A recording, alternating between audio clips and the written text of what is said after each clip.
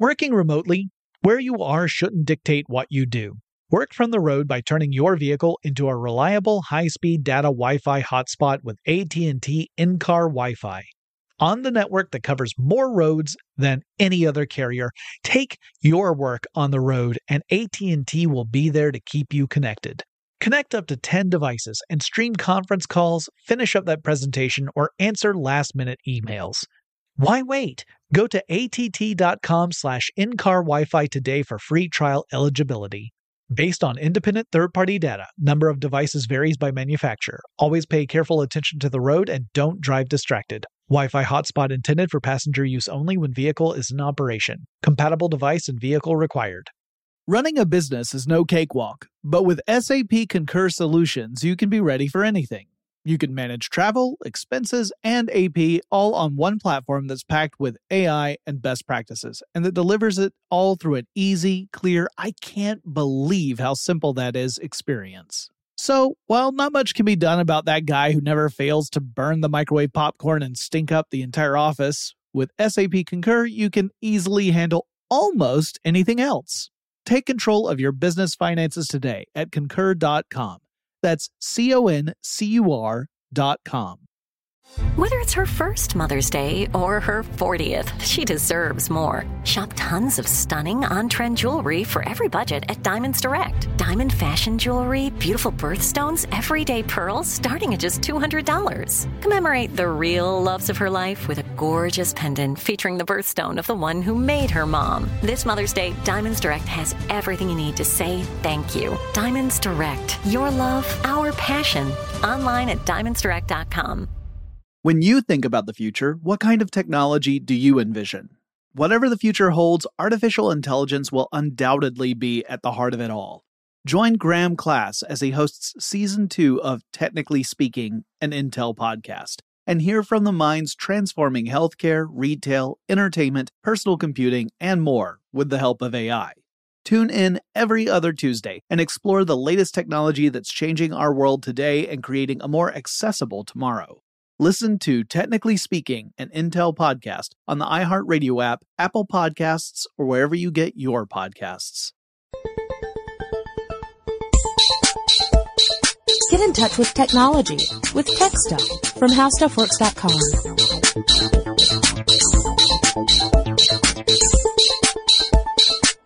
Hey there, everyone. I'm Jonathan Strickland. And I'm Lauren Vogelbaum. And I'm here to talk about pennies, nickels, dimes, quarters, dollar bills, $100 bills.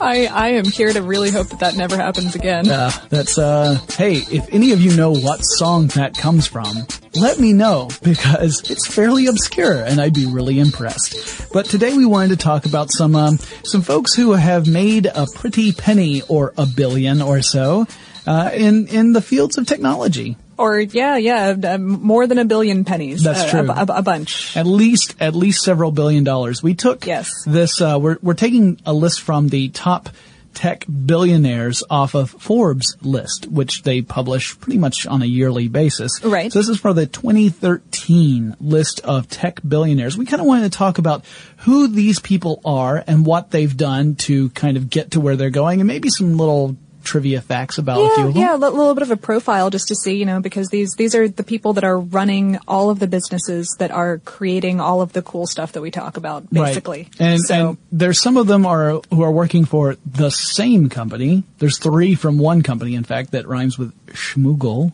Spoiler alert. We're going to talk about the folks that are on this list, and keep in mind, this is like the people who have the most money. It does not necessarily mean they're the most influential, because at least a couple of them are, for the most part, retired. Right. And also it doesn't necessarily mean that they have, like that kind of Scrooge McDuck giant swimming pool of gold coins. It's mostly wrapped up in stock options. So, it's, right. But nonetheless. Yeah. Right. They may not have a lot of liquid assets compared to what they have in investments. Yeah. But hey, I'm sure they're not hurting. Probably none of them are, no. They could probably afford a nice ice cream cone on a warm summer's day. Aww. So let's talk about some of them. So coming in at number 15 is James Goodnight, who has probably the most awesome name I know, on this yeah. list, right? I think he's a PhD, so it's Dr. Goodnight. Yes, he is Dr. Goodnight. That is amazing. I did not think about that till you said it. Dr. Goodnight is awesome. Well, Dr. Goodnight is worth, according to Forbes, about $7.7 billion. And this is this is the bottom of our list. Yeah. We're going from number 15 down to number 1. It's a countdown. You can actually all play along at home if you like and place bets on who you think is, in the top 5. We'll try not to give any spoilers. No, but we already said that 3 of them are from the same company. So as we get down, you're going to be thinking, All right, which I ones can think are of left? a couple of names that haven't been mentioned yet. Uh-huh. All right. Well, what Goodnight did was he co-founded a company called SAS with John Sauls back in 1976. And this is a business analytics software company. Yeah, and originally it was part of a research project. You see, James Goodnight grew up in North Carolina, so he's a neighbor of mine as far as I'm concerned. I'm born in Georgia, so I consider folks from North Carolina my neighbors. And he began to work with computers back when he was a sophomore at North Carolina State University. So he graduated eventually with a PhD in statistics. Right. He's 70 right now, if that gives you an idea of what kind of era he was working in computers. Right. When he was working in computers, it was before computers were really a thing that people worked on. Yeah. There certainly were no personal computers at the time where he was getting into them. Yeah. He didn't, he and John Sauls founded the company in 1976. That's just when personal computers were barely getting their start. So he had helped design some equipment for ground stations to communicate with the Apollo missions, which is awesome. Pretty amazing. Yeah, so he then joined the faculty of North Carolina State, and while he was a faculty member there, he began to work on this project, which was called a Statistical Analysis System, or SAS. It was for agricultural research, actually, to crunch some of that data. Yeah, exactly. Statistically analyzing the information coming back from an agricultural project. And he realized that there was a broader application for this kind of statistical model for lots of different industries, and so that's when he and Sauls got together and founded SAS. And he led the company to grow every single year, and he's been the CEO for essentially 35 years now. And every year he's been CEO, the company has grown. And perhaps the most remarkable thing, I think, according to what I read, the company has never laid off a single employee. Yeah, they're supposedly completely excellent to work for. I think they're number 2 behind all companies, aside from Google, in employee satisfaction as of 2012. I mean, it's pretty amazing. Now, that doesn't mean that someone hasn't been fired from that company, but no one's job has been eliminated due to cutbacks or something. Sure. Which, when you're talking 35 years, that's amazing. Oh yeah. And there have been books written about his management style. He's often shown as sort of an example to folks about how to manage a company. I had heard that he kind of developed his philosophy while he was working on these ground systems for NASA, because those projects had a lot of turnover. And as a result, he was like, this is not the best way to get anything done. It's just, because you have to ramp people up as they come in to replace people. You're set back when someone leaves. Sure. So you spend a lot of time just revving and spinning wheels. Yeah. But yeah, it's one of those companies that has all kinds of services on its campuses and lots of educational support and is very exactly snacks in the break room, And from a personal standpoint, he met his wife Anne while he was a senior at North Carolina State, and she was attending Meredith College, and they have 3 kids.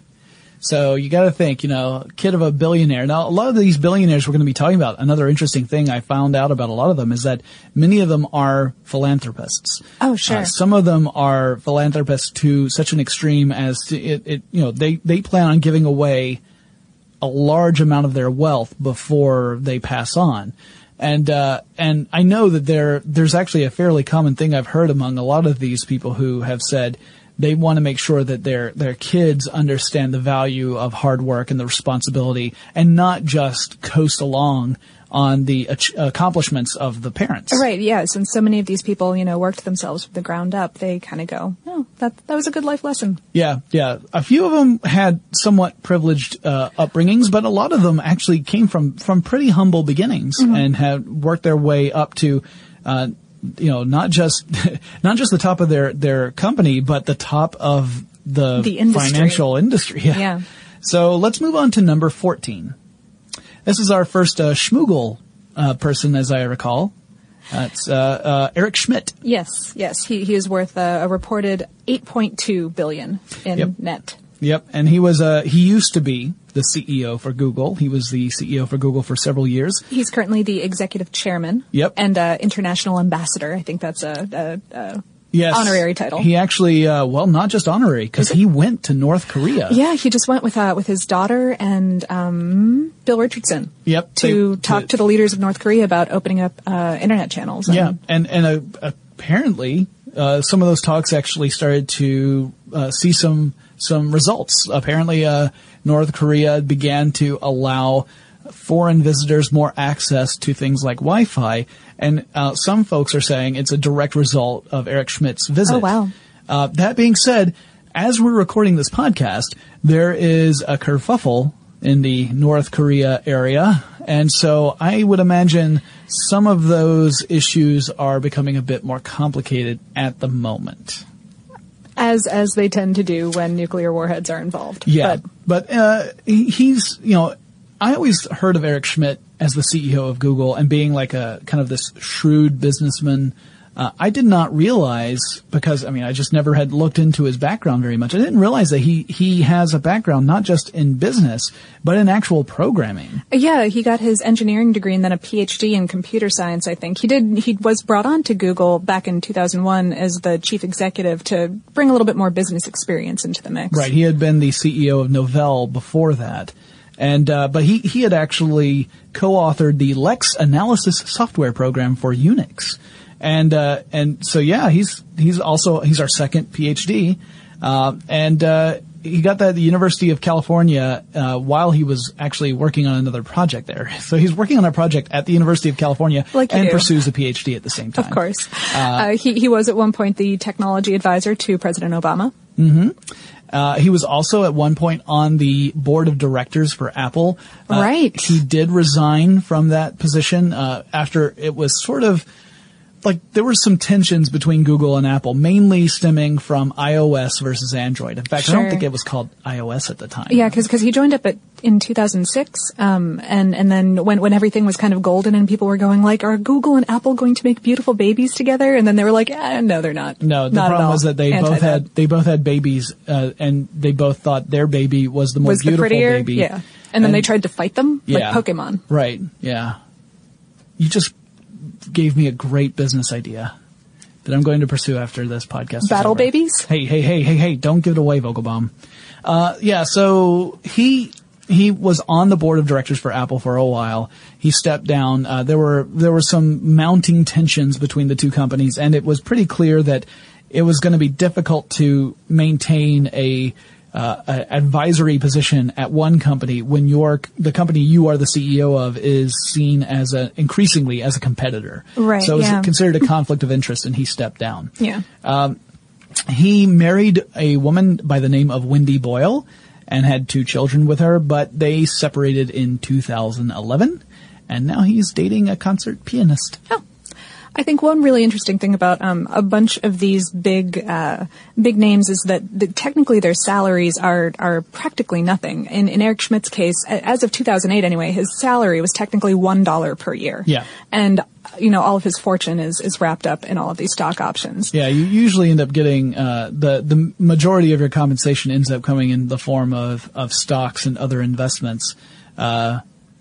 Which is fair when, you go from a stock value of $85 to over $600 in 3 years. It does suggest that you might have made 1 or 2 good calls in your time as CEO. Especially, when you're the one who created the launch of those stock options, that speaks well for you. I'm almost certain that taxes have something to do with that $1 salary, but since I'm nowhere near a billionaire, I don't know for sure. Let's move down to the next person, number 13. Now here's the first person whose name I'm going to butcher. It's Pierre Omidyar, who is worth $8.7 billion. He's better known as the founder of eBay. Mm-hmm. And of course, eBay is that auction site that did really, really well. I mean, it exploded on the internet when it, shortly after it debuted. I think it debuted in like 95. It was pretty early. eBay launched in 1995. Yeah. And it of course was one of those companies that gave a lot of other people the idea that the internet was a place to make your fortune. Sure. And I mean, how could you deny it? I mean, obviously this one idea was doing incredibly well, and it made Pierre Omidyar a billionaire overnight. Yeah. When they had the over initial, afternoon. over afternoon, in fact. Yeah. In the middle of the day, he became a billionaire when they held the initial public offering for eBay. That was in 1998. Yeah. So 3 years after he launches, he becomes a billionaire because of, the interest in this company. So again, 1998, that's before the dot-com bubble bursts. So eBay had a lot of the right parts in place to survive the dot-com bubble, but it also, I think, helped create the dot-com bubble in a way because all these other people said, that was possible. Why can't my idea make me $1 billion? There's a lot of bandwagoning that happened, Yeah. and at a certain point, you can't support, hence bubble. Yeah. Yeah. Now, he was born in France. And he now makes his home in America. He is, his parents were Iranian, still are, I imagine. He's only 45 years old. 45 years old, and he's given away a lot of his wealth already. He is known as a philanthropist, and he's one of the people who signed something called the Giving Pledge. The Giving Pledge was something proposed by the number one entry on our list, so that's something for you to listen for when we get there. It was co-pledged by, or co-created by Warren Buffett. Right. Warren Buffett was one of the creators of the Giving Pledge. The other one is the number one on our list. Warren Buffett is not the number one in tech. Yeah, no, Warren Buffett does not he does not appear on this list as he is not one of the tech guys. Right. But, he also created a philanthropic investment firm called the Omidyar Network. And this is also not unusual. There are several people on this list who have created, foundations that are actually investment firms because what they do is they were given a certain amount of grant money to start, and then they invest that money, and then from the returns on those investments, they fund various charitable efforts. So he graduated with a degree in computer science from Tufts University. And for a while before he founded eBay, he worked for a subsidiary of a little company called Apple Computer. The subsidiary was called Claris. And that's when he then went on to co-found a company called Ink Development, which was originally pen-based computers. So any sort of computer that would have a pen-based operating system that you would use. Sure. That's what he originally went into. It eventually became eShop, which was an e-commerce site. And then from that, he got the idea for eBay. Yeah. I think it was Auction Web. The first thing that he technically sold was a broken laser pointer. Yeah. Fantastic. That just makes me think of the Weird Al song about I bought it on eBay. And Omidyar married Pamela Kerr Omidyar, who supposedly had a huge Pez dispenser collection, and this is part of why he decided to found eBay, because of his wife's Pez dispenser. Wow. Collection. I did not know that. It's always amazing to me to hear the what was the These genesis. instigators, Yeah. right, sure. All right, number 12. Oh, here we go with a German entry, Hasso Plattner, who is worth $8.9 billion, according to Forbes. And he is the co-founder of German software company SAP. Yeah, SAP AG. And SAP stands for System Analysis and Program Development, or, if I'm going to butcher my German, Systemanalyse und Programmentwicklung. That's Das ist richtig? The only thing that I can pronounce in German is my own last name, so that's fair. All I got. My German is terrible. He founded this company along with 4 other former IBM colleagues. So he used to work for IBM along with these other 4 gentlemen. And they founded this, and it was a company that made enterprise software. Now that means that they made software for other companies. It wasn't software for, you to bring home and install on your personal computer. This is something that large companies would use. And in the case of SAP, it was, software that's designed to manage business operations and customer relations. So this is not something that would appeal to small businesses. It was meant for big companies. Big. Yeah. There's a lot of database kind of crunching going on in the process. But that means, big companies mean big customers. So it's one of those things that a lot of other companies have looked into. Some of the names we're going to be talking about will be familiar to you, but maybe not as a customer, like a direct customer, but rather that you know the name. And maybe if you work for a big company and work with those products, the name of, some of the software. Your personal, right, sure, but yes. Yeah, again, it's not on your computer stuff at home, you're not going to have this kind of stuff installed. Right. But, he co-founded this back in 1972. Yep. He is 69 as of right now. Yep. And, he has an interest in lots of different things, including yachting. And his interest in yachting, he has seen himself compete head-to-head against another person who will appear on our list further down. I'll go ahead and spoil it because it's too funny and I will never remember by the time we get down to this fellow. Larry Ellison. Wow. CEO of Oracle. So Larry Ellison, very well known for his yachting interests, and Hasso Plattner have had they've both participated in yachting events where their individual yachts went directly head-to-head against each other, and apparently there have been words exchanged. Battle yachts. Some in German. Battle yachts driven by babies. All right, we're getting a little too far. Sorry. That's maybe like after season 4 or 5 and things are starting to peter off. We have to introduce a new twist.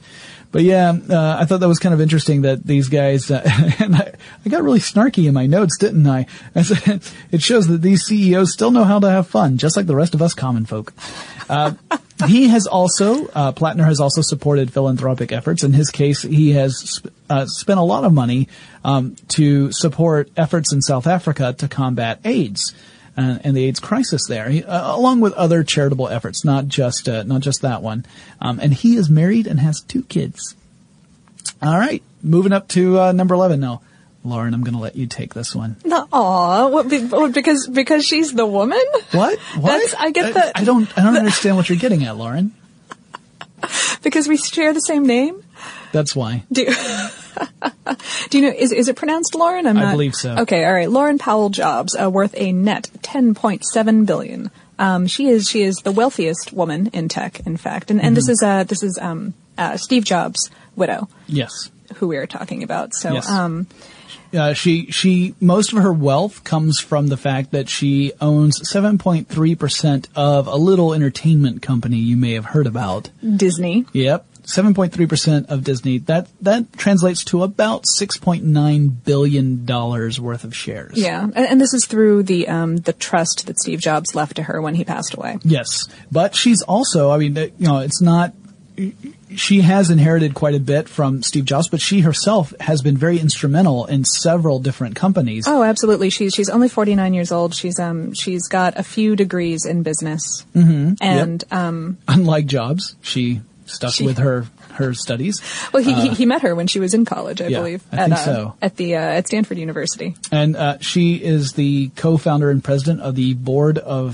for College Track, and College Track is an after-school program that's designed to help high school students study and excel, and also to succeed in college. And her interest in education goes well beyond that, which is, this makes sense too, because Steve Jobs was very much interested in education when Absolutely. he was the head of the Next computer. Back when Steve Jobs initially left Apple, or was fired from Apple, all depends on your point of view. When he left, he founded a new company called Next Computers, and it was really to make an educational computer, like a computer for education systems for students. And then he was called back to save Apple when it was on the brink of bankruptcy. Right. And he never really lost his passion for education, but he definitely had a lot more on his plate at that point.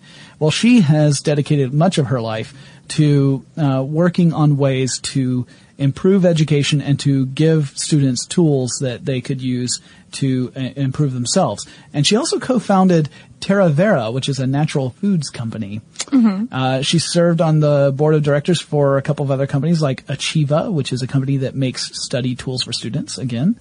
And she was appointed in 2010 to be part of the White House Council for Community Solutions. She was appointed by President Barack Obama himself. She received an MBA from Stanford in 1991 and married Steve Jobs that same year. And they had 3 kids together. Yeah, right. Lately, she's been really into promoting the DREAM Act, which is the Development, Relief, and Education for Alien Minors Act. It's failed to pass through Congress a couple of times now, but it would give undocumented U.S. U.S. youth a chance to gain citizenship by either joining the armed services or going to college.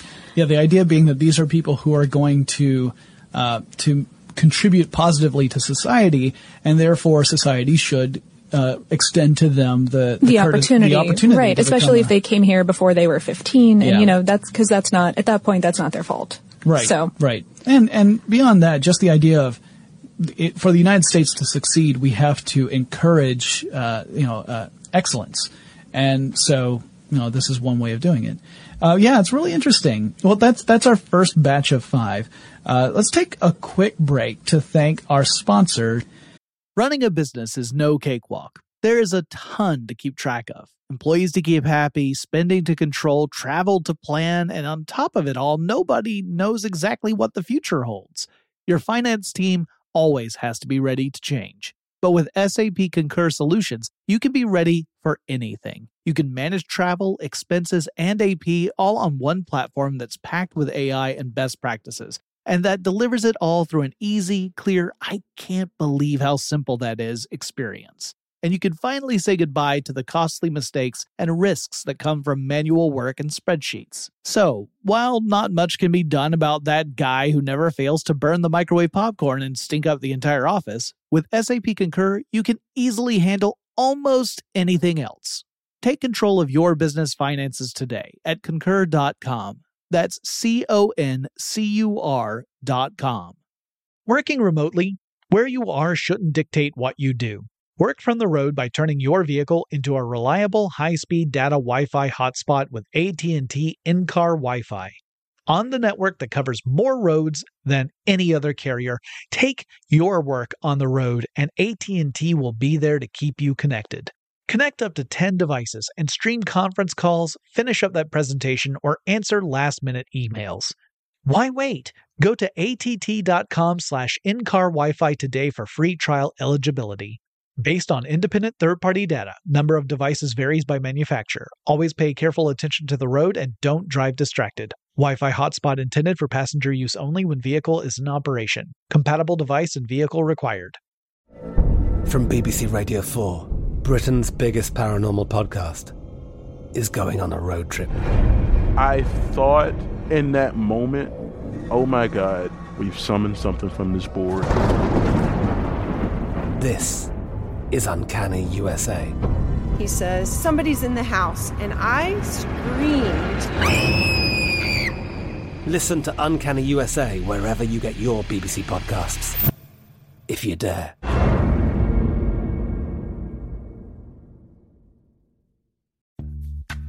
Snag a Job is where America goes to hire, with the deepest talent pool in hourly hiring. With access to over 6 million active hourly workers, Snag a Job is the all-in-one solution for hiring high-quality employees who can cover all your needs. On demand, temp to hire, part-time or full-time. You name the position. Warehouse worker, retail associate, grocery store clerk, fitness trainer, baker, stylist, bellhop, podcast producer. Yeah, Snag a Job's got a worker for that. With our easy-to-use platform, you're able to seamlessly post and fill available positions quickly with a dedicated customer support team to provide all the help you need along the way. Kind of nice knowing you have a talent pool like that in your own backyard, right? Snag a Job is the partner you need to keep your business running smoothly. So visit snagajob.com or text snag to 242424 to talk to an expert. Snagajob.com, where America goes to hire. All right, let's get back to talking about some of these really influential billionaires in technology. So at number 10, we have Azim Premji, who is worth about $11.2 billion. And he's an Indian businessman who's the chairman of Wipro Limited, which is one of those companies that started doing one thing and then dramatically changed its focus. I know. Currently they do, they work with outsourcing. Yes. It started out making vegetable oil. Vegetable oil. That is a jump. Yeah, it started making vegetable oil for Indian food. And then, it eventually began to diversify. It started making hydrogenated fats, toiletries, soaps, lighting products, hydraulics. It is still diversifying right now. The entire outsourcing industry is getting pretty tough right now, and so they just spun off its consumer products arm into Wipro Enterprises and bought a skincare firm in December.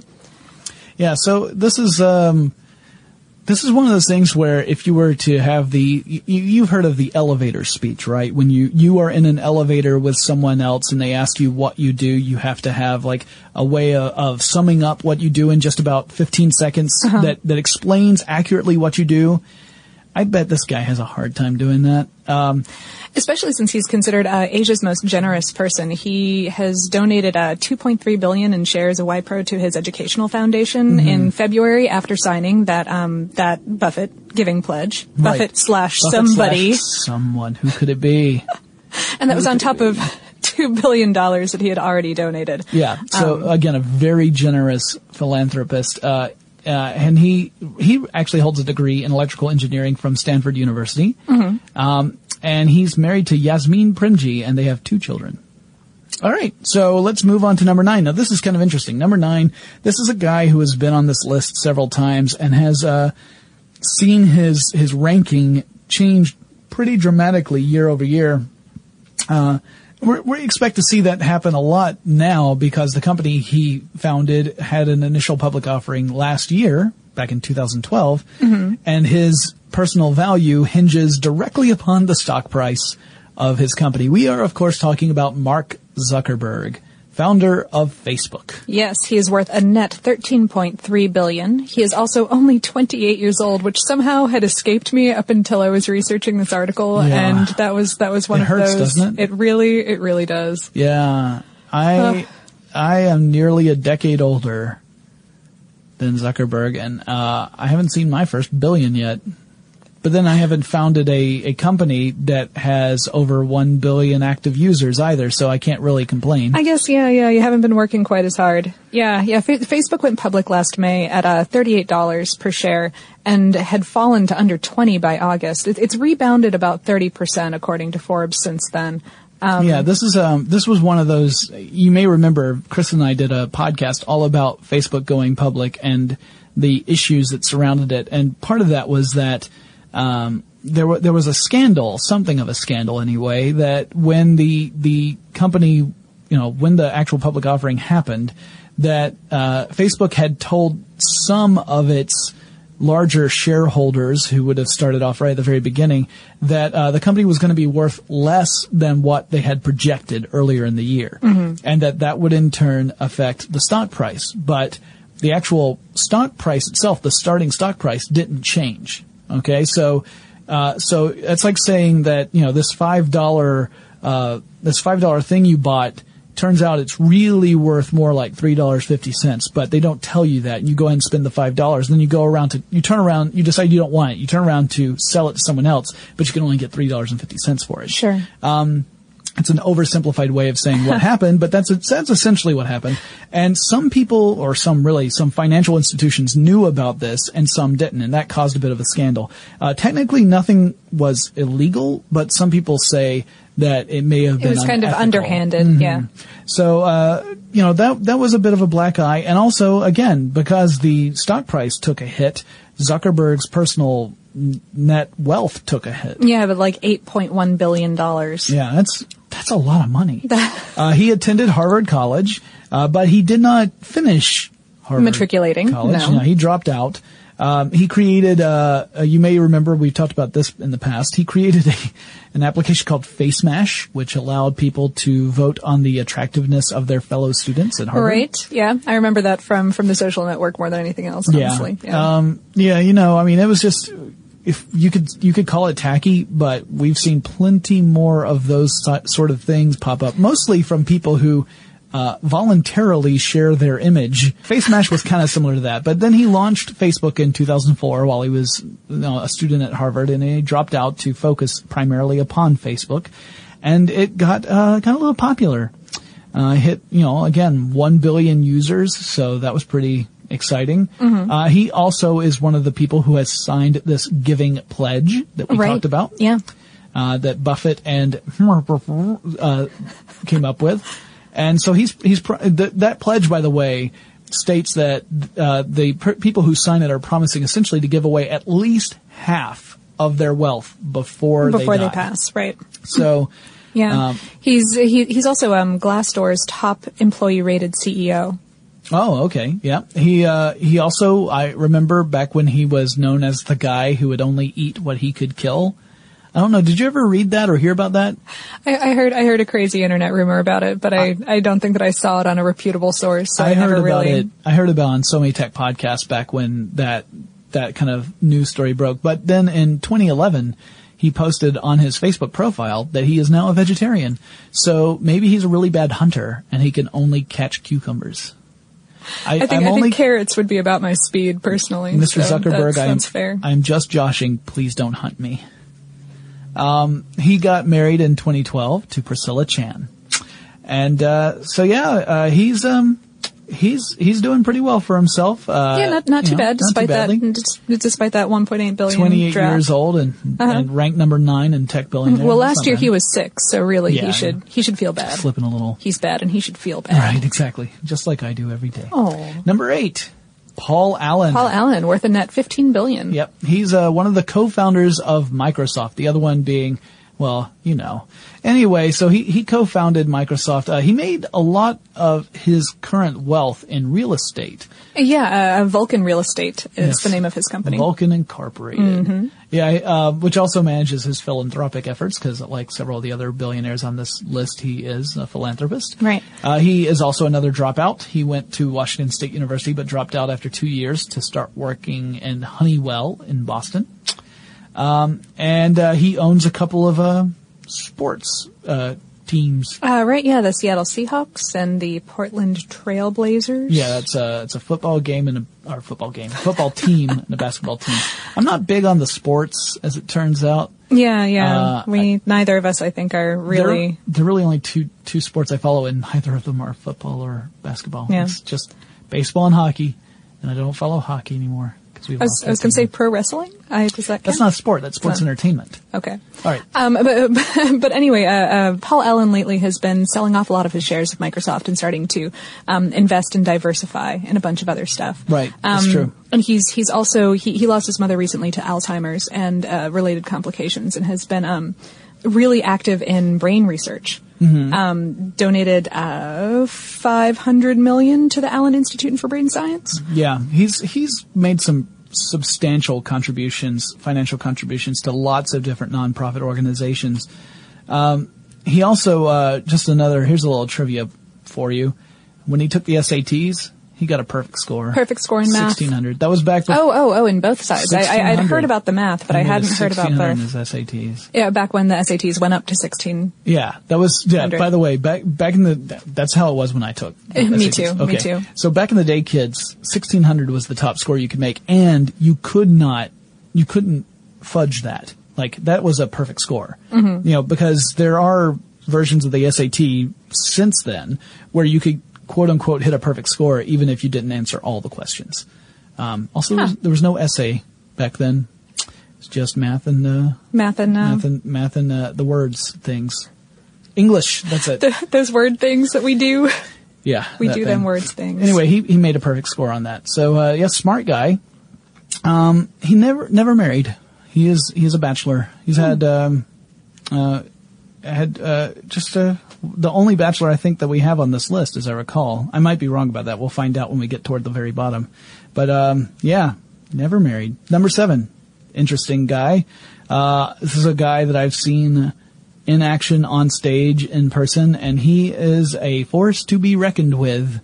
We're talking about Steve Ballmer, CEO of Microsoft. So we just chairman. Went, and chairman, yes. We just went from one of the co-founders of Microsoft to the current CEO.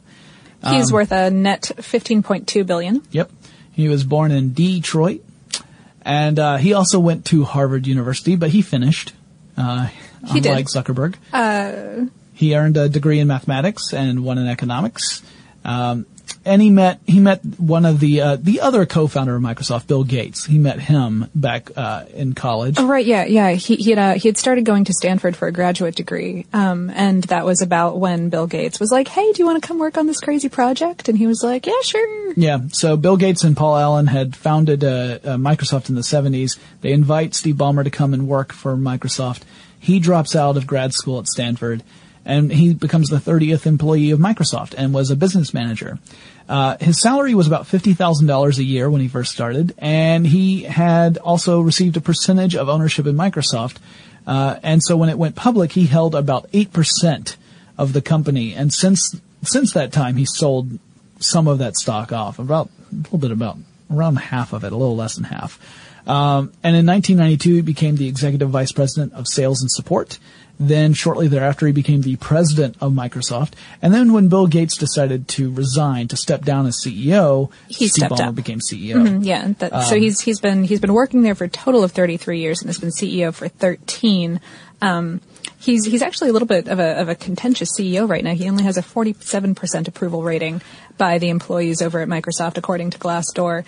And the Microsoft stock has been down. It's down like 1.32% over last year, or over the past 5 years, with a 7% drop since last year. Yeah, there've been several critical reports about Steve Ballmer's performance as CEO and whether or not the company's on the right track. And there are people who point out products like Windows Vista or Windows 8 and saying, this is an indication that perhaps there needs to be someone else leading the way. And also the mobile performance of Windows versus Phone, Apple and Google. They said that Microsoft didn't move on that fast enough, and they weren't innovators; they were followers. Right. There are some areas of Microsoft that I think you can say pretty strongly are doing really well. One of them is something that Lauren and I both enjoy, which is the Xbox, absolutely, the game console. But there's definitely been a lot of criticism. Also, there's the famous, if Chris were here, he would demand that I do this.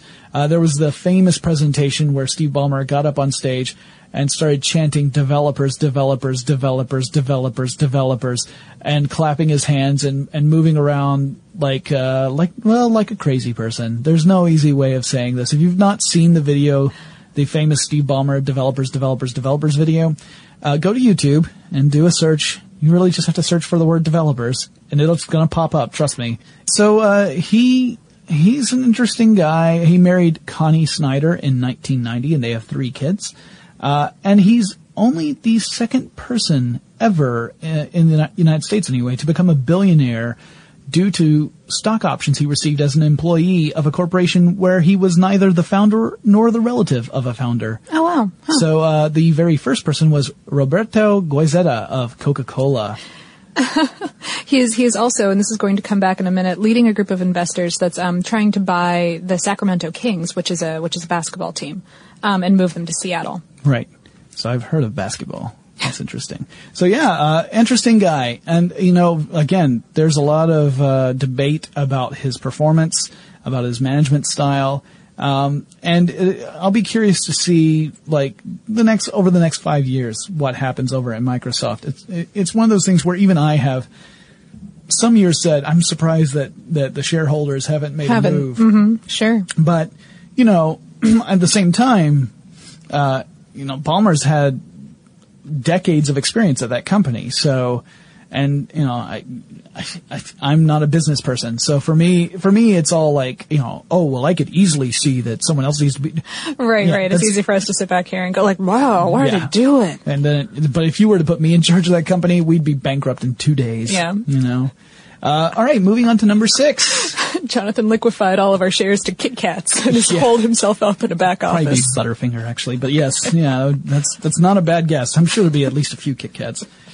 Oh, good times. All right, so number 6 is the co-founder of another company, or a founder of another company, Michael Dell. Worth a net of $15.3 billion. Yeah, dude, he needed lots of Dells there. He's the founder and CEO of Dell Incorporated, Dell Computers. So that's one of those companies that made personal computers a viable business. Oh, right. This was back in 1984 that he founded it.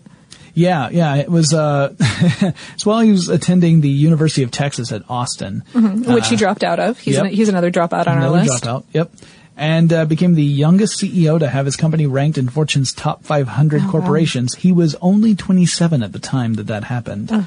So, again, pretty amazing and very determined. He became interested in investments when he was still a teenager. Like, he would take part-time jobs, and instead of just, putting the money away or spending it on something frivolous, he was actually investing in things like precious metals and stocks as a teen. That would probably be why he's worth $15.3 billion and I'm worth negative and some. I also read an interesting story. I don't know if this is true or not, and I'm paraphrasing because I didn't write this down in my notes. But I read a story that he had discovered, he had essentially was what amounted to a paper route, where it was really him selling newspapers, subscriptions, okay?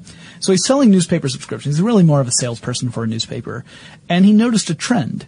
And this is something that he got really good at, is analyzing systems and seeing how best to work within a system or to manipulate that system. Not in a bad way, but just the most advantageous way. He started to notice that people who were moving into the city were more likely to subscribe to a newspaper as part of establishing their new home.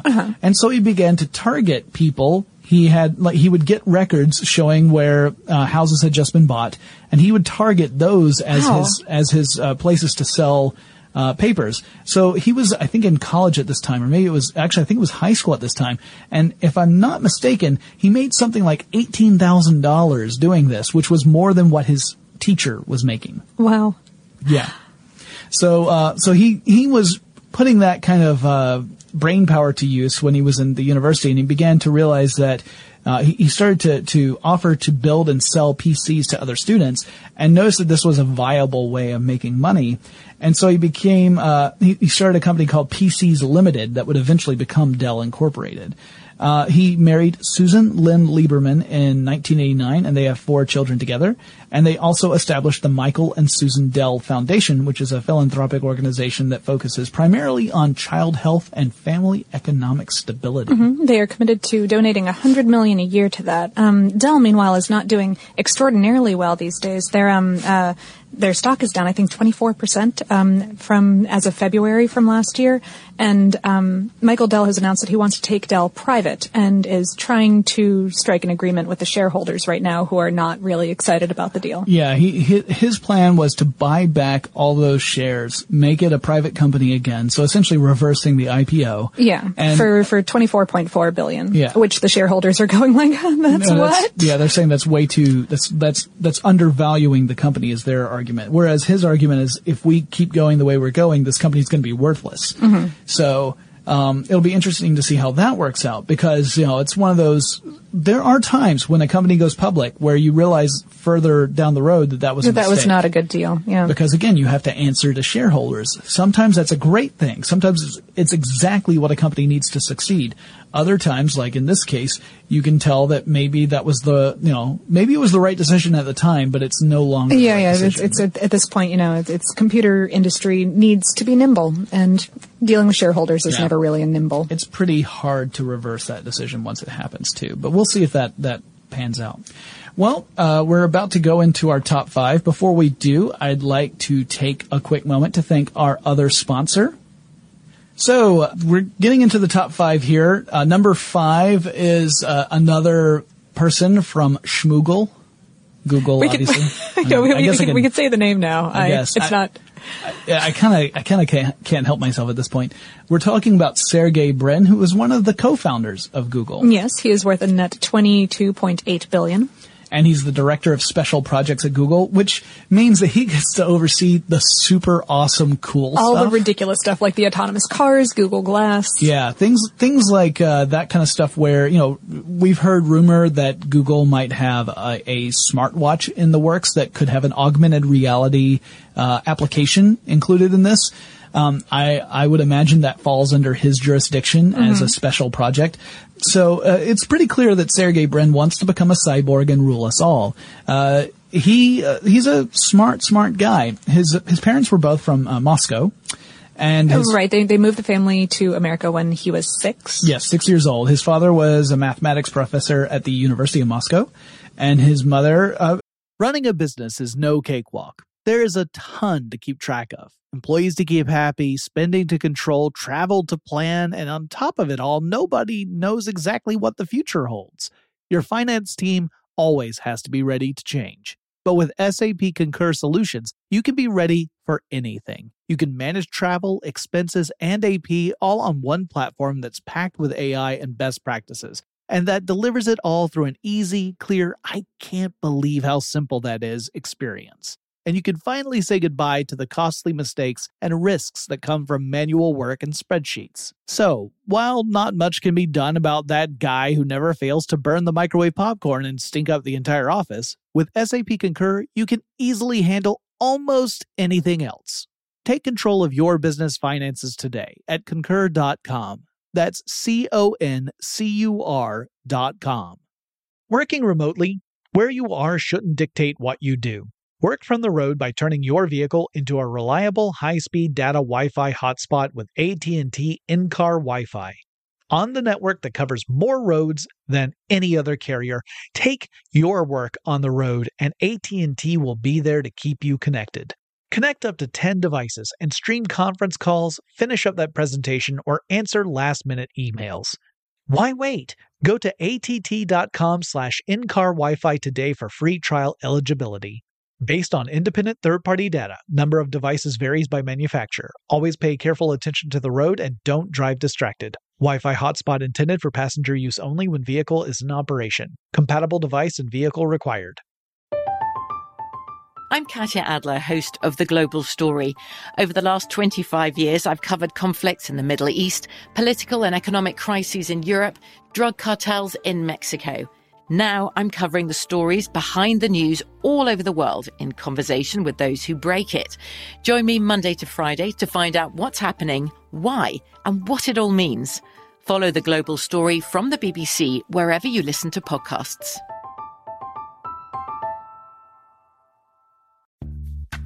Snag a Job is where America goes to hire, with the deepest talent pool in hourly hiring. With access to over 6 million active hourly workers, Snag a Job is the all-in-one solution for hiring high-quality employees who can cover all your needs.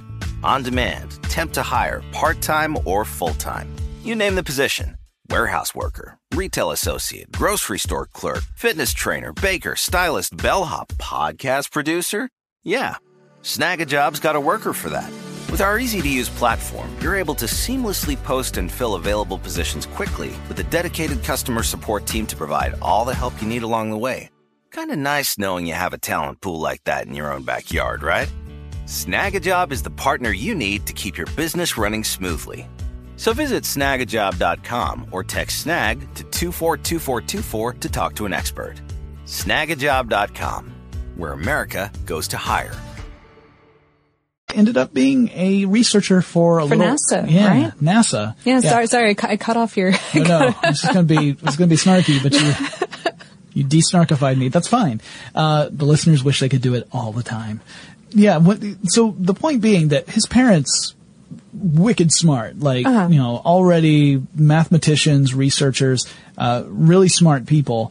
Some of the people on this list we've talked about are folks who, they came from maybe not, humble beginnings, but not, their parents were not necessarily more normal people, more or less. Yeah. Exactly. I'm not gonna, I personally don't have any parents who have worked for NASA, so I'm a little bit impressed when I hear about that kind of thing. Neither of my parents have worked for NASA either. But yeah, when he was 6, the family immigrated to the United States. He received degrees in mathematics and computer science at the University of Maryland, and then he went to go do some graduate study research over at Stanford University. He wanted to eventually get a PhD. He's still working toward that. His studies are on indefinite hold right now, so technically he hasn't dropped out of grad school. Oh, right, and Stanford doesn't really want to give him the boot, I don't think. Yeah. But I mean, it all depends. Like, Stanford's already got that record of other people who said, can I get a deferment? And they said no, and it's fine, I'm going to become a billionaire. That's happened a few times. But so he went ahead and became a billionaire, but maybe one day he'll end up finishing that work and earning his PhD. Mm-hmm. He is only 39, so he's got a minute. Yeah, he's got a little while. He also, while at Stanford, met the other co-founder of Google, Larry Page. And at that first meeting, supposedly Page and Brin were both, let's call them smart Alecs. Okay, so they're both smart Alecs. They're both a little snarky. And apparently that snarky when they first met, kind of sparks flew, like things were not buddy-buddy. It wasn't necessarily a friendly kind of snark. Yeah, supposedly they did not totally get along upon first meeting, but they ended up spending a lot of time together because they were working on the same research project called Backrub, which was this project to help index the web. They were talking about how a link on a web page is kind of like a site, like a CITE site, not SITE. A citation. Like yes. citation, exactly. And that if you were to index all of these, you could easily navigate around the web. So that was the basis of Backrub, which eventually became Google. And this had been Page's idea at first, I believe, and he kind of needed somebody with a stronger computer background and mathematical skill. Yes. So Brin came on. Brin had already been at Stanford for a while, and in fact, originally Brin had shown Page around for the graduate program. That's when they first met. Oh. And then he ended up working on Page's project. And as they worked together, they became buddy-buddy. They got past that initial, like, he's kind of a jerk. That guy's kind of a jerk. And in 2007, Sergey Brin married Anne Wojcicki. Together they have 2 kids. And he's also done a lot of philanthropic work himself, directly actually for Google.org, which is the philanthropic arm of Google. Right. And it's a division that looks at lots of different problems, including ways of creating clean energy, reducing environmental impact in general, battling climate change. So, he's dedicated a lot of his time and efforts toward these sort of projects too, which is pretty heavy stuff, really. Yeah. Which then leads us nicely into number 4, which is Larry Page. Larry Page. So the other half of the Google co-founder duo. He's worth a net $23 billion. Yeah, so $0.2 billion more than Sergey. So I'm sure they lord it over each other whenever their fortunes Whenever change. one of them flip-flops. Yeah, when they go to the billionaire club and they play. You owe me a Coke. They play Monopoly with real cities. I was going to make a joke, but I'm going to stop on that one. So anyway, he's actually been he's been the CEO for Google since April 2011. So, Eric Schmidt, of course, was the former CEO. When Schmidt stepped down, they were talking about who was going to be the next CEO. Was there going to be an interim CEO? Would they pick someone from outside the company? But, Larry Page ended up taking that role. And, he's originally from Michigan. His parents were both computer science professors at Michigan State University. So again, Larry Page grew up in a household that was already familiar with and interested in the computers. Sure. So he picked right up on that. He attended the University of Michigan and earned a degree in computer engineering. And then he went to Stanford and earned a master's degree in computer science. That's, of course, we just mentioned where he met Sergey Brin and they started working on the Backrub project. He's also an investor in a company that we talked about in a recent episode of Tech Stuff. Tesla Motors. Yep, Tesla Motors. Both him and Sergey are, I think. Are they? Yeah. Okay, I knew that Page was. And he married Lucinda Southworth in 2007, and they have 1 child together. And Google is doing incredibly well. Their stock rose 30% in 2012, which earned Page $4 billion personally. So. Yeah, that'll knock you right up the list pretty quickly. Yeah. He's also in the top 20 of Forbes businesses overall billionaire list. Right. So because this is specifically the list we're doing is just the tech folks, but obviously there are people who work in there are businesses other than technology. I've found 1 or 2. I guess I was unaware of this until I just happened to read the wrong link on while I was researching, and my heart shrunk 3 sizes that day. Sad story. Number 3. Moving on. Jeff Bezos. Worth a net $25.2 billion, and he, of course, is the founder of Amazon. Yeah, and we've talked about Bezos quite a bit when we did our Amazon two-parter. Epic two-parter. We keep talking about doing the third part, but we keep putting it off because we think after covering Amazon so thoroughly that we didn't want to. We didn't want to turn tech stuff into the Amazon podcast. Right, yeah. But we have to do it for a little while because he's number 3 on the list. So his mom ended up, divorcing his father and then remarrying, and she married Mike Bezos, and Jeff decided he essentially took his last name from his adoptive father.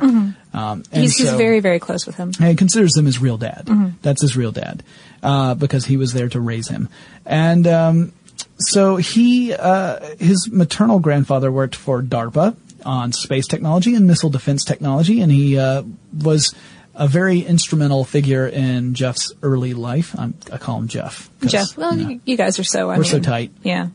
I've ordered every day. It's Jeff this and Jeff that. I've ordered so many things from his site. You would think he would know me by name at this point. He at least knows my address. So he graduated with a degree in electrical engineering and computer science from Princeton. He met his wife, Mackenzie Bezos, while they were both working at a hedge fund company called D.E. Shaw. And while he was working there, he was working on some database projects, and that's when he got the idea of you could create a website that could become an online retail space for books, which is exactly what Amazon.com was originally. When it first started, it was just about the books. Books only, yeah. They shipped their first one in 1995. But had expanded so much that they went public in 97. Yeah, it didn't take long at all. So again, this is one of those companies that existed before the .com bubble burst, and they survived were doing really quite well through it. They didn't make a profit for a long time. No, they weren't. Their revenues were not profitable, but they were growing quite a bit, and the reason that they weren't profitable was not because they were not doing well, but because they were growing so quickly and expanding so quickly into so many new distribution centers and so many new areas. The costs were higher than what they were bringing in, but their revenues were increasing year over year. So there was lots of growth. There just wasn't a lot of actual profit for the first few years, but it did start to turn a profit and then didn't stop. Yeah, it's not a problem anymore. Their stock rose 40% last year, earning Bezos personally $6.8 billion. Yeah, and he was in 1999 he was named Time Magazine's Person of the Year because that Amazon had become so influential even back then in '99 before again the .com bubble went kerplooey. So yeah, he's done quite well for himself. He's number 3 on the list, which leads us to number 2. Mr. Larry Ellison. One of the more controversial figures from technology on this list. Worth a net $43 billion. That's a lot of controversy or no. He is America's 3rd richest man, in fact. Yeah, it's kind of interesting. We went from $25.2 billion with Bezos to $43 billion with Larry Ellison. He, of course, is a co-founder of the Oracle Corporation, and he's made quite a name for himself for multiple reasons. One is that, again, he's the guy who sets his yacht against the fellow we mentioned earlier in the podcast. Right. He's also rumored to be exploring a deal to purchase the Sacramento Kings to prevent them from being moved to Seattle. So he's in direct conflict with 2 other people on our list. He also, he's bought some pretty famous, places like an island of Hawaii. 98% of Lanai, one of the Hawaiian islands. It's a 141 square mile island. He owns pretty much all of it, including 2 resorts that are on the island. When you want to get away. He just dropped $500 million on it. It's not a big deal. $500 million buying a Hawaiian island.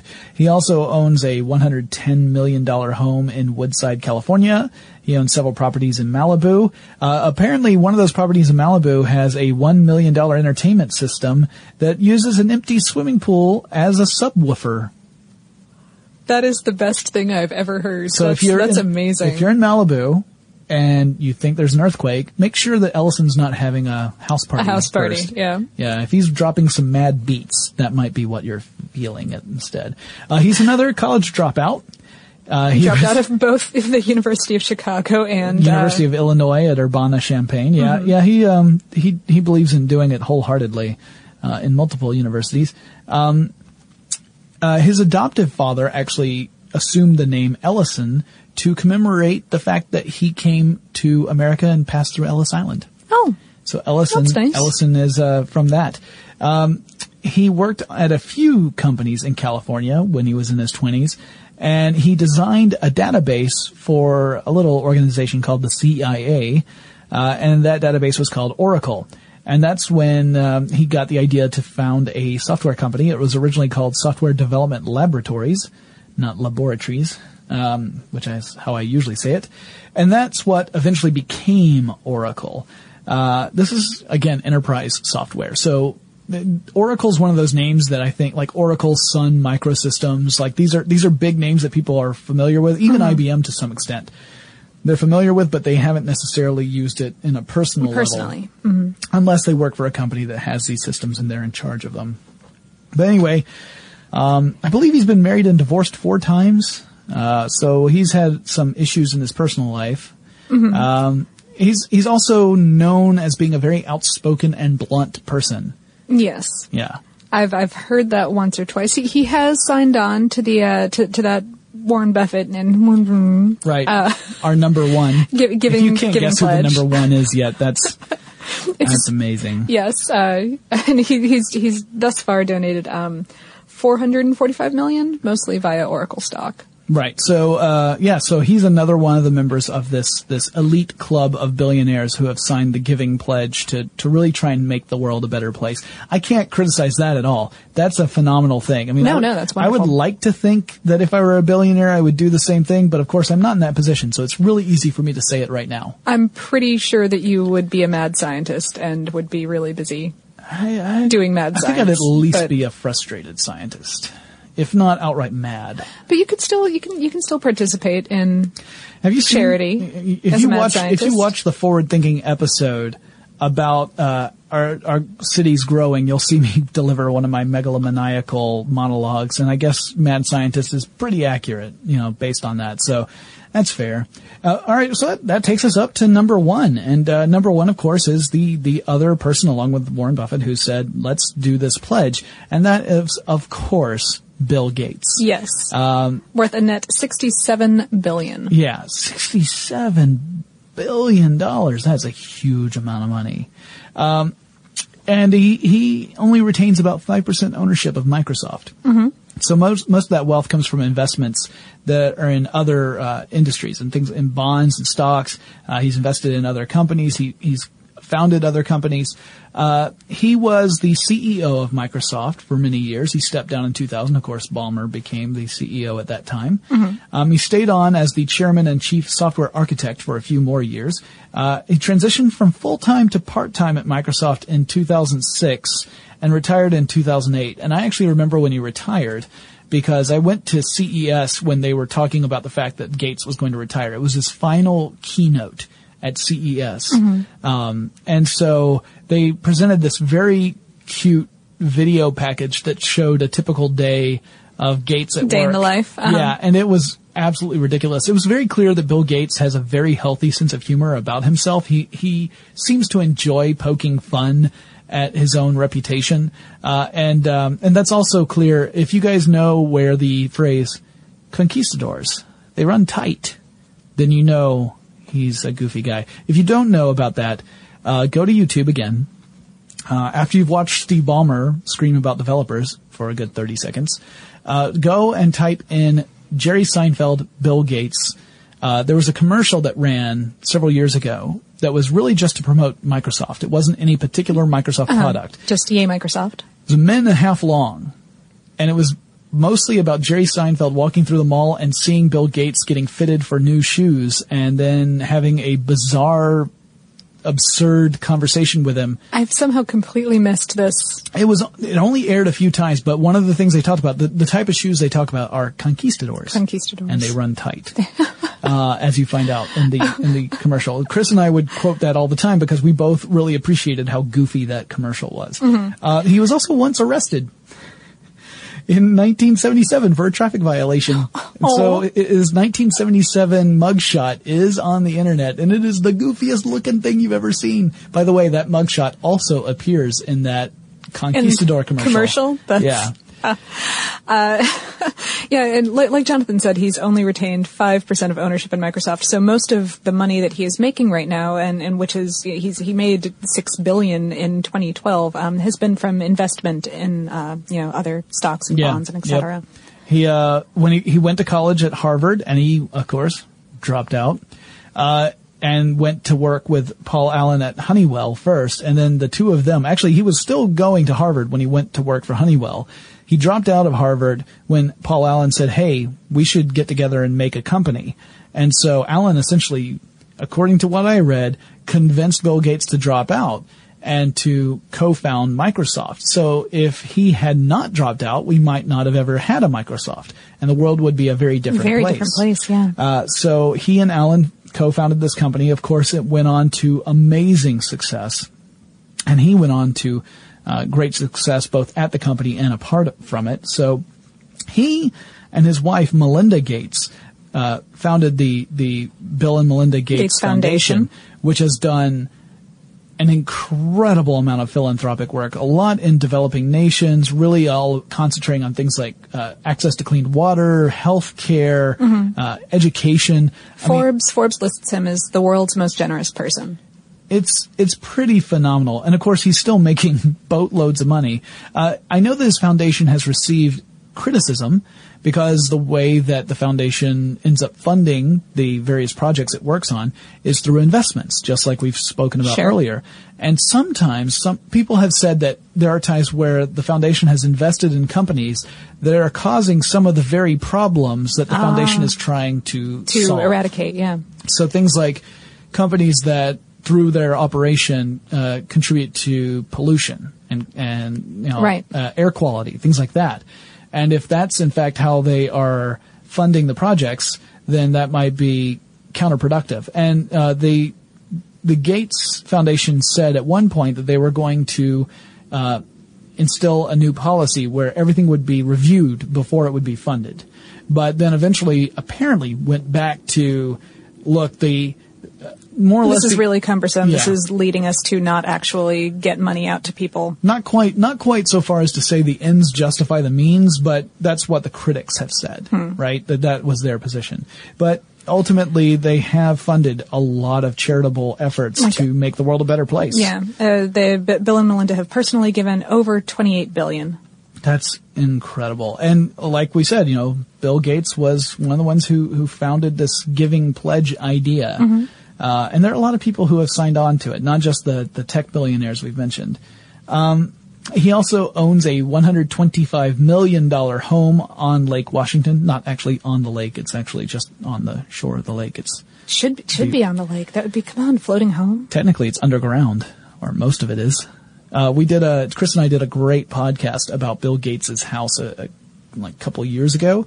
And the place, from what we were able to read, because there's not all the details are available, but he didn't invite you over when he found out that you were doing the episode. Yeah, sadly, that invitation has been lost in the never been written mail. But it's an incredible house. It's one of those places where they incorporate a lot of environmental design in the house itself to make it kind of a complement to the area, not just a big house that's sitting on a pretty hill. Hanging out, right. It's part of a pretty hill. They also incorporate a lot of technology, including, and I'm assuming that he's upgraded this since then, but I remember one of the first systems I read about was an RFID system where you would get something that would have an RFID chip in it, and you could program the chip to whatever specifications you like. So you could say, I like it when a room is 70 degrees, and I like this kind of music, and I like this kind of art. And as you move through the house would change around you. Yeah. So it's that idea of the smart home. Now, we're getting to the point now where the RFID is becoming less and less necessary to achieve that. But back when this house was first being built, that was state of the art. So, pretty interesting guy. He's the father of 3 kids. Just thought I'd go ahead and drop that on there. So he's definitely done a lot, in technology, and again, the world would be a very different place without his contributions. Without the contributions of all of these people. Yep. And so I just thought one other little interesting tidbit, since we talked about 15 people. 1/3 of the billionaires we talked about dropped out of college. Yeah, we found this fascinating. Yeah, five out of the top 15 billionaires in technology, billionaires, dropped out of college. And we're not saying that you should necessarily drop out of school No, if you it's a are good in first school. start. It's a great. No, the first start is listening to tech stuff. Clearly, you're already well on the road. Obviously, you are. To billionaire. Congratulations. Yeah, we don't know. We only teach. No, we're not saying drop out of school, but what I was talking, I was talking to Lauren before we came into the studio, and I said, I think part of it is that when you are really smart, like these people are smart. Yes, this level of smart. Yeah, which is way over my head. When you're this smart and you're this ambitious and you have this kind of vision, so it's not just that you're smart, but that you can apply that intelligence in a way that's going to resonate with people and be valuable to people. And when you are of this age, so we're talking, of the college age, 18 20s, to 25. yeah, somewhere around there, then you also are at an age where you can afford to take some pretty big risks because you haven't necessarily got these other things that you have to worry about, like a family or a home or something like that. Yeah, you don't already have large investments that you're going to, Yeah, that you're going to throw away if you risk everything and lose. So you have lots of benefits. You've got a lot of energy. You've got this great idea. You've got the intelligence. You've got the opportunity, and you don't have a lot of stuff that would prevent you from taking a big risk. Aside from this pesky degree that you're pursuing. Right. Yeah. That might be a problem. But, and so we've talked about other people who realized that, this is going to be a risk, like Elon Musk, where he's like, this is something that might not work. So I want to be able to go back to my studies if I need to. But when you get older, that window becomes harder and harder to justify jumping through, right? Sure. Like at my age, I'm a married man. I own a home. I've got a lot of ties here in Atlanta. It would take a lot for me to have to make a huge like change. That. Yeah. So there's some benefit to doing it the way these guys have done it because they were in the right time, the right position with the right idea. But most of us probably could benefit from finishing out the rest of that college education. Stay in school, kids. Yeah. Unless you got a great idea. Unless you have a really incredible idea. And then go for it. We were right there with you at the very beginning, and we deserve a cut, is what I'm saying. But anyway, that wraps up this discussion of some of the incredibly wealthy folks in technology. Hope you guys learned something. And some of these folks we will likely cover in a full podcast. We'll dedicate a full podcast to someone like Larry Ellison we've talked about as being someone we'll cover in a full episode. Now we'll do that further down the road so that you won't not tomorrow, but no, these are fascinating folks, and I'd love to have the opportunity to research them more. Sure. So if you guys have any subjects we should cover in future episodes of Tech Stuff, whether that's a person or a company or just a type of technology or, what kind of video game do I play when I go home? It's BioShock Infinite. You can just write in and let us know, and we'll definitely add that to the list. Our address is techstuff@discovery.com, or drop us a line on Facebook or Twitter. You can find our handle at both those locations. It is TechStuffHSW, and Lauren and I will talk to you again really soon. For more on this and thousands of other topics, visit HowStuffWorks.com.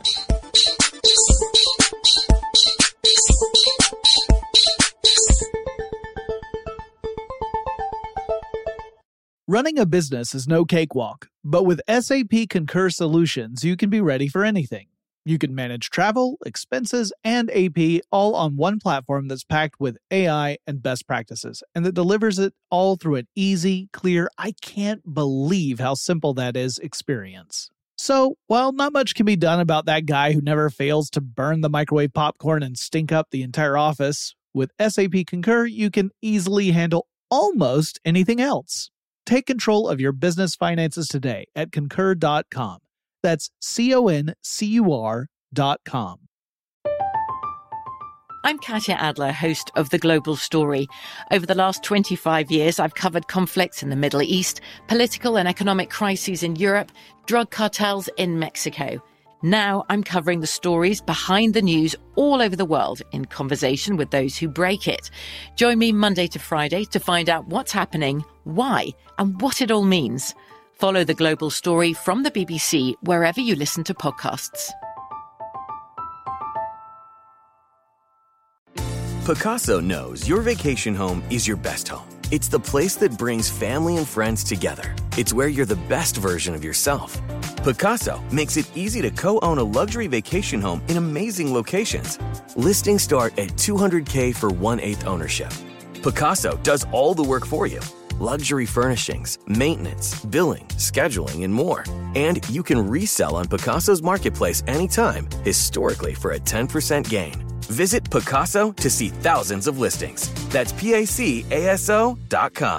Open a limited-time 11-month certificate at Kemba Financial Credit Union. At 5.25% APY, it's more than triple the national average, plus it's a safe and secure way to grow your money. Visit your local branch or kemba.org/cb for details. Offer expires May 31st, 2024. APY equals annual percentage yield. Restrictions apply. $500 minimum and $250,000 maximum deposit. Advantage status required. Comparison based on bank rate average. Federally insured by NCUA.